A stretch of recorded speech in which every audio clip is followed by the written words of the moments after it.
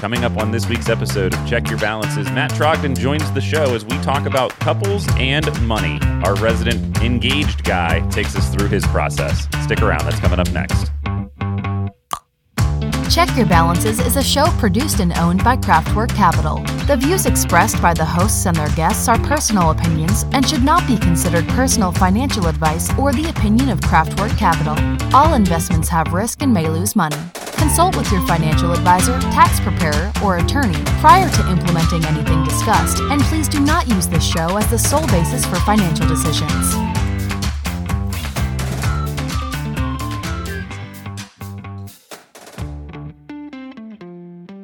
Welcome back to another week of Check Your Balances. I am Ross Anderson, joined as always by my friend and co-host Dan Maseka. And once again, we welcome certified financial planner Matt Trogdon to the show. Welcome back. Thank you, gentlemen. Thank you for having me. Great to see you. Dan, how is your week going so far? Other than the market. Let's not talk about that at all. Well, it's like Bruno. We don't talk about Bruno. We don't talk about the market. I mean, we do. Granted, this is a personal finance podcast, but I just don't want to talk about it today. And I'm in don't look mode, which I think plenty of folks out there could also be in that mode.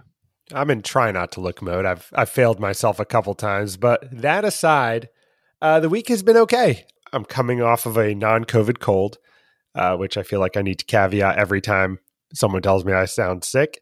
It's just a podcast, Dan. You're not going to sneeze on anybody from virtually through the podcast. I'll sneeze on my mic. But Saturday over the weekend, I took my daughter to a Cinderella princess party, which was actually kind of fun.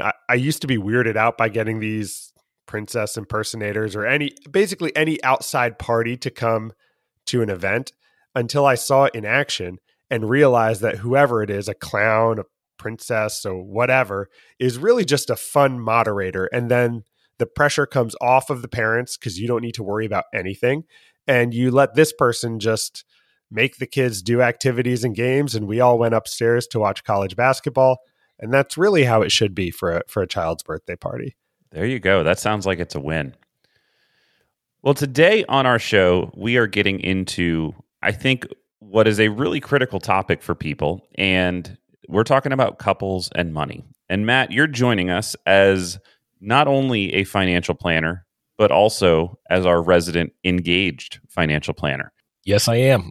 We wanted your take on this because I feel like you've got a really unique view on combining finances, and you can talk us through your process. I'm sure Dan and I have some things that we can add and share as well.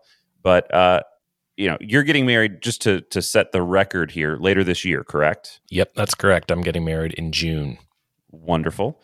So in this process, how have you all talked about goals, big picture finances? Do you feel like you have already, as a engaged person, set financial course together? Good question. I'm fortunate in that my fiance, Sarah, is, I'd say, almost as neurotic about her finances as I am about mine. So we are aligned there. We both have spreadsheets that we use. Our spreadsheets are different. Our spreadsheet system is different, but we both have multiple spreadsheets that we use. And so we're both people that I think are conscientious about what we want to do with our money.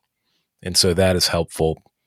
That makes it pretty easy to at least start having these conversations. There's not much tension. There's not much disagreement. And I think I'm very fortunate in that regard. So when you say spreadsheet, I think tracking. Are your spreadsheets forward-looking, or are those really a tracking mechanism for what you've been doing? I have some forward-looking spreadsheets and some backward-looking spreadsheets. I think Sarah's are mostly backward-looking, but I haven't reviewed them that carefully, so I don't know for sure. Got it. And the other thing, and we talked about this on the show, so for folks that haven't heard that episode, you also went through the fun employment period. And I guess I'm curious, do you feel like you got some of the we're getting married finances conversations out of the way with that, and that there's like less needed right now as you guys are actually kind of starting to combine your finances? Did that play a bigger role into it? That's a great question. So we've been together for a few years now, and so she has watched me as I've transitioned into this career as a financial planner. And so we've had a lot of conversations about money just coming out of that. She was with me when I was studying for the CFP exam. She was with me when I passed the CFP exam, et cetera, et cetera. So this is a topic that is fairly common for both of us to discuss. We've been living together for a while now. We split the cost of the housing. We split the cost of the utilities. We Venmo each other back and forth, which is a great topic that we should probably get into. So, yeah, I would say we've had a taste of it. The moving into fund employment briefly there last summer, that was not something I would not have done without, that's not something I would have done without talking with her about it beforehand. And she really assured me a couple times, like, hey, you can take some time off away from having a full-time salary. And if we need to depend on my salary for a while, we will be okay. So, like I said, very fortunate that we're able to have these conversations as calmly and positively as we are. So going to the Venmoing back and forth thing, I feel like one thing that's different these days than in the olden days is that a lot of people are waiting to get married and have their own finances established, have developed their own habits, their own accounts and everything like that. Whereas a couple decades ago, and even I got married at 23, we haven't had a lot of time to build our own base. So for us, putting everything together into one pot was fairly easy because there wasn't a lot to start with, and we just mixed everything and moved forward from there. But when people are getting married and already have what's theirs and what they've saved, it's interesting to see how many different paths there are to combining two financial pictures into one. And I think a lot of times they don't. They keep it separate and just find ways to work together. And it sounds like maybe that's kind of the way things are starting with you, is being collaborative, but still maintaining your own method and process. Yeah, I think I agree with that. We're both coming to this from relatively stable individual financial positions. Both of us have our own strengths. Both of us have our own kind of opportunities for financial improvement. So there's not really a sense of scarcity or anything like that might make things tense. I would say if there's anything, there's a sense of abundance for both of us that makes things easy. Yeah, I mean, I think it's one of the tougher things to negotiate is if somebody's coming in from a very different financial position from their partner. If somebody's bringing a lot of debt into the relationship, if somebody's bringing something like poor credit or even something like a gambling habit, something that's kind of unchecked, not only do I think that those things can be need to be discussed prior to actually going down that path, but I do think that it changes the dynamic a little bit. It sounds like, as you said, you're pretty fortunate that you guys are kind of on the same page already, and it sounds like you were operating from a very similar place of like you said, an abundance mentality. But if somebody's coming in with a very different situation, putting your planner hat on, how do you talk through somebody that working with a couple that might be combining finances if they're coming to the table with a different spot? I think you have to first acknowledge that money is a really weird, emotional, psychological thing, and that everybody has their own feelings about it. Everybody has their own hangups related to it. Everybody has their own way that they look at it. So I like, if I'm working with a couple, I like to lay that out up front. Like, hey, nothing that you guys tell me is going to be something that's so weird that I haven't heard it before. That sounds like a fun challenge, Matt. So I try to set that sort of sense of collaboration at the outset. I have a couple I'm working with right now. They just bought a house. They are going through discussion with each other around how much can they each contribute to the house, both the down payment and the monthly payment, in order that it both feels equitable and fair for them. And so that's a great conversation that you love to see couples having with each other, right? So, yeah, I'm always just trying to encourage people to talk with their partners before they come and talk with me, to talk with their partners after they come and talk with me. It's really just fostering that communication between the two partners that is the most important thing. Yeah, there are a lot of awkward conversations as you're trying to merge finances, especially in this engaged period. I am observing a couple right now who are looking to buy a house, and it's really one of the partners who's bringing all of the financial backing to that transaction. So even though they're going house shopping together, it's his resources that are getting the house. They're not married yet, and they have very different goals about what they want to accomplish in a house purchase. And it's such a strange thing to think about, like, who ultimately has the say. If he wants a house and wants to buy the house and it's his money, I feel like there's an imbalance that people need to work through. And unless you're very prepared to deal with that exact scenario, it can lead to a lot of conflict. Well, I think that's also why it's so critical to have these shared discussions before, because, if somebody's using that difference in financial position as a kind of a leverage point in the relationship, that's a real warning sign. And money is one of those things that can split a couple up faster than anything else. And so I think for couples that are out there and maybe have one partner staying at home versus another, or have very big gaps in their income or resources, not using that as a point of leverage when making a joint decision together, I think is really, really important. And so that's certainly one of the things that I look for. And I'm not a therapist or anything like that, but I would bring that up as a red flag that, this is something you guys need to be on the same page about prior to making the decision on a big transaction like that.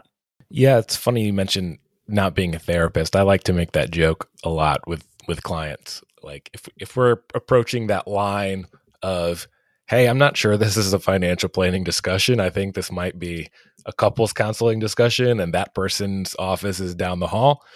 I like using that one a lot, but I do think that a lot of times we do touch on topics that are very personal and very close to that line, where you might be veering into some other type of discussion. And I always find those situations to be very interesting.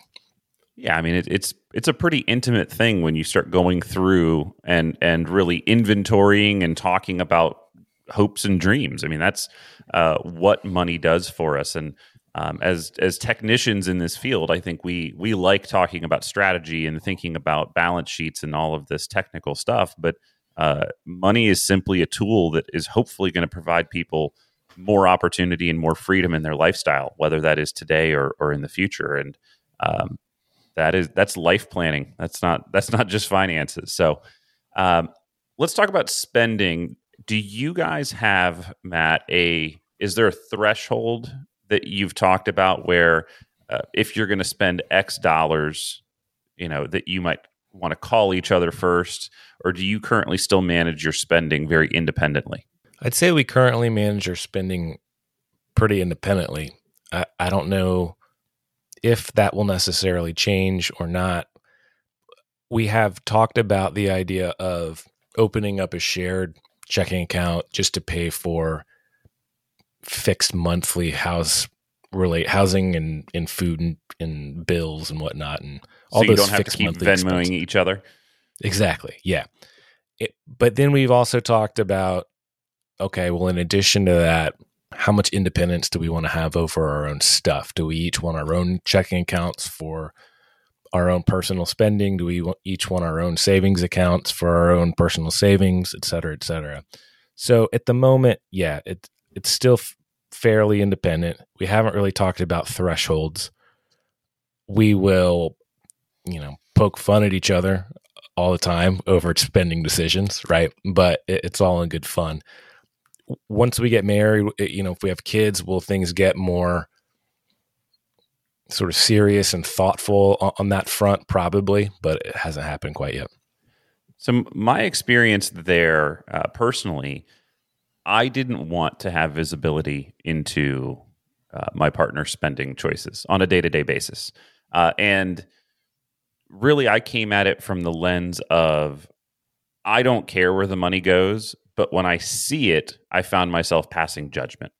And there was like a period of probably 3 weeks where there was a credit card that was reporting into like my mint.com stuff. And I was seeing things like yoga and was like, well, did you go to yoga this month? right? Like in my head, that was like my immediate reaction. I was like, I didn't see a lot of yoga happening. Why are we paying for this? You don't see them that much more flexible. You don't see that much more stable. What's going on? And that's, again, like I'm not condoning that as my response. That was the response that I felt myself have. And I was like, no, I don't want to feel that way. Spend whatever you want on whatever you want, as long as we're kind of doing these core blocking and tackling items and we're doing the things that we shared that we need to do together.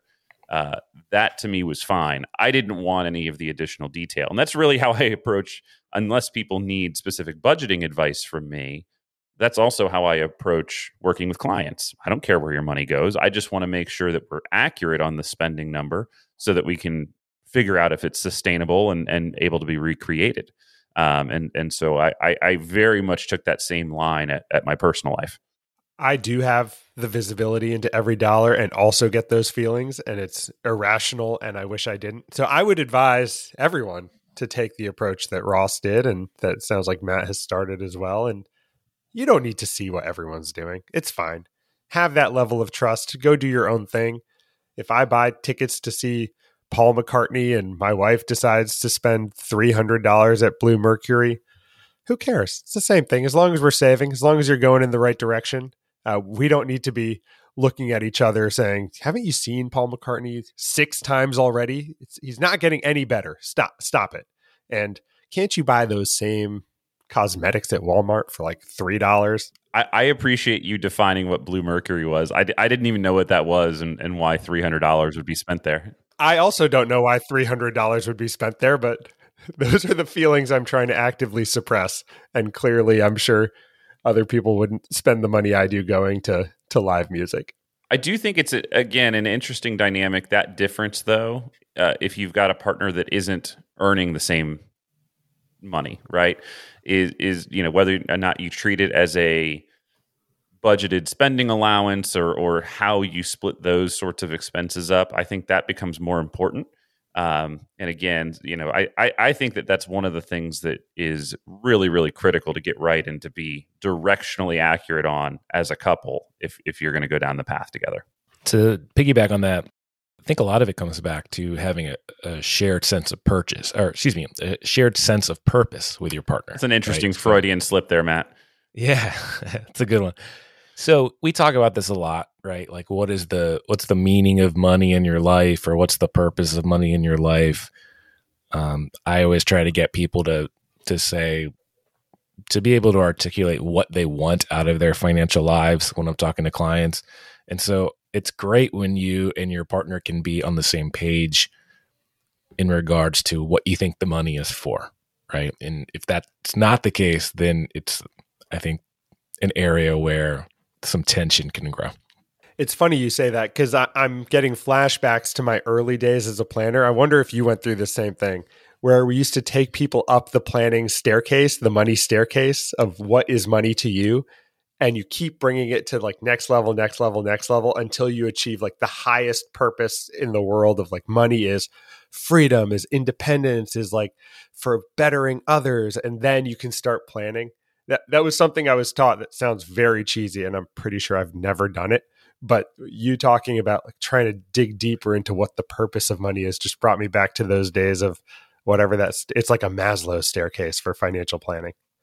I can see that being interesting. It just feels like it's a tough place to start. I feel like I'm too practical of a person to start with the really, really wispy stuff. I tend to get right into the nitty gritty and then kind of build into the wispy stuff and understand that purpose later in the process.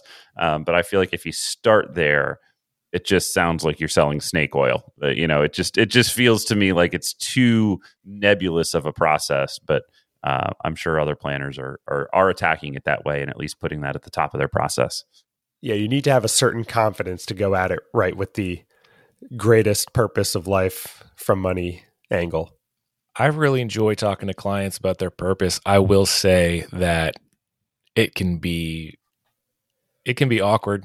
I often find that I will have a conversation and then at the end of that conversation I'll say something to the effect of, all right, well, sorry for laying that one on you.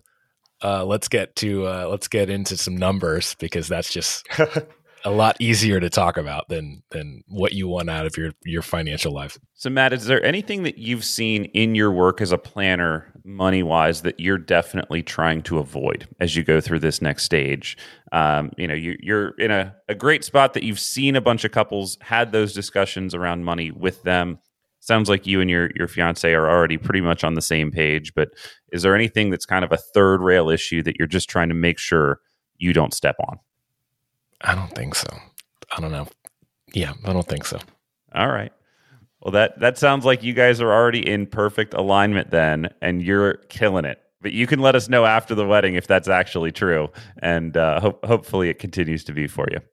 I will say that some of the wedding spending has led to some fun conversations, right? Like we went in, one of the first things we did was we went and bought our wedding rings, ended up spending way too much on that.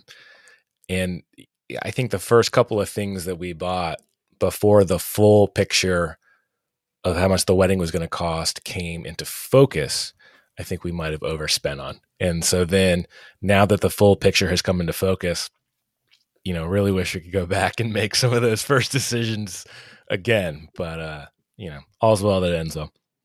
Ross, do you guys, have you guys seen stuff with clients recently, or has anything kind of stuck out in your memory from work with clients where you've thought, man, I hope I avoid that in my own personal situation? The one thing that comes up a lot for me is number one, part of what we've been talking about, just trying to encourage them to attack the process together. I think with a lot of folks, you see one spouse that maybe feels more knowledgeable, correctly or incorrectly, and kind of takes the lead on some of the decision making. And that's great if there's that level of trust there. But I don't think that anybody should be drifting in to their financial situation, completely unknowing what that direction is. And so, when I've got somebody that's starting with me in a new relationship, I really want them to do some of the data gathering process together, because there are elements where it asks about things like risk tolerance separately as individuals, not necessarily just for the household. I think that leads to a really powerful conversation, because you've got, in many cases, a different tolerance for risk, whether that comes from a different understanding of what the risk means, different experiences with the stock market in the past and how it's viewed. And so I think having that conversation separately then to bring it back together is really important. So that's the one thing that I've noticed, is just as an area where making sure that you're getting into that alignment phase and that you're getting both partners involved is the number one thing for me that I've hopefully had success with, but has seemed to really empower the process. The toughest planning conversations I've had are where one partner will try to have individual conversations and think about the yours versus mine thing. If an inheritance is coming up and they want to protect money and be like, well, that was for me, and if something were to happen, I just want to make sure that I get to keep that. Though you know that something is headed in the wrong direction when those conversations come up. Those have definitely been challenging discussions, and I see that a lot often with second marriages. If you've got kids from a prior marriage, that there's a tendency to maybe want assets to flow to the kids and not necessarily the second spouse. And so making sure that the spouse is still financially secured in retirement if that loss were to occur. So things like that, I think are, again, not necessarily red flags, but things that are really, really important to take account of from a planning perspective. And those can be collaborative discussions too, because I think that's a very rational thing to want. If you're in a second marriage and there are kids already around, like, you can openly discuss what is needed to support the spouse, what is needed to support the children, or what you want to ultimately flow through to them. And that shouldn't be a secret, because you don't want fighting after the fact. That's the worst scenario. Yeah, being proactive with all of this stuff is the key. If people are learning after you're gone that you've cut a spouse out of your will, basically, that's a really bad situation, and could lead to all sorts of fighting in the family, and that's not what you want happening. It would be much better just to be clear about your intentions, and there are insurances and other ways that you can protect both sides. And so that's one of the things that we just want to account for as part of our planning process, not necessarily not learn that at the wrong time. I always find that it's a little bit of a red flag or at least a yellow light if I have a client or a prospect who is a married person. And then they say, in that first meeting, they say, oh, well, my husband or wife or partner or spouse or whoever, they're probably not going to be involved in this. It's probably just going to be me. And so you have to wonder, why isn't that second person going to be involved? Are they going to be committed to whatever plan we put in place? Is there going to be some alignment there? So if you're the husband or wife or partner who is not the most proactive one financially, even just going and sitting in the meeting with your partner can be very helpful, right? Even if you're not talking, even if you're just sitting there quietly. One of my favorite client couples right now, the husband does most of the talking. Every 10 minutes or so, I'll ask the wife if she wants to chime in. She usually doesn't. Sometimes she does, but it makes me so much more comfortable that she's there because I know that she knows everything that she needs to know, and she's getting the same amount of information out of these conversations. I think that might be actually the greatest takeaway of this conversation, because naturally some people aren't inclined to be directly involved. They don't want to handle the finances, and there's one person who usually steps up to the plate and is comfortable doing it.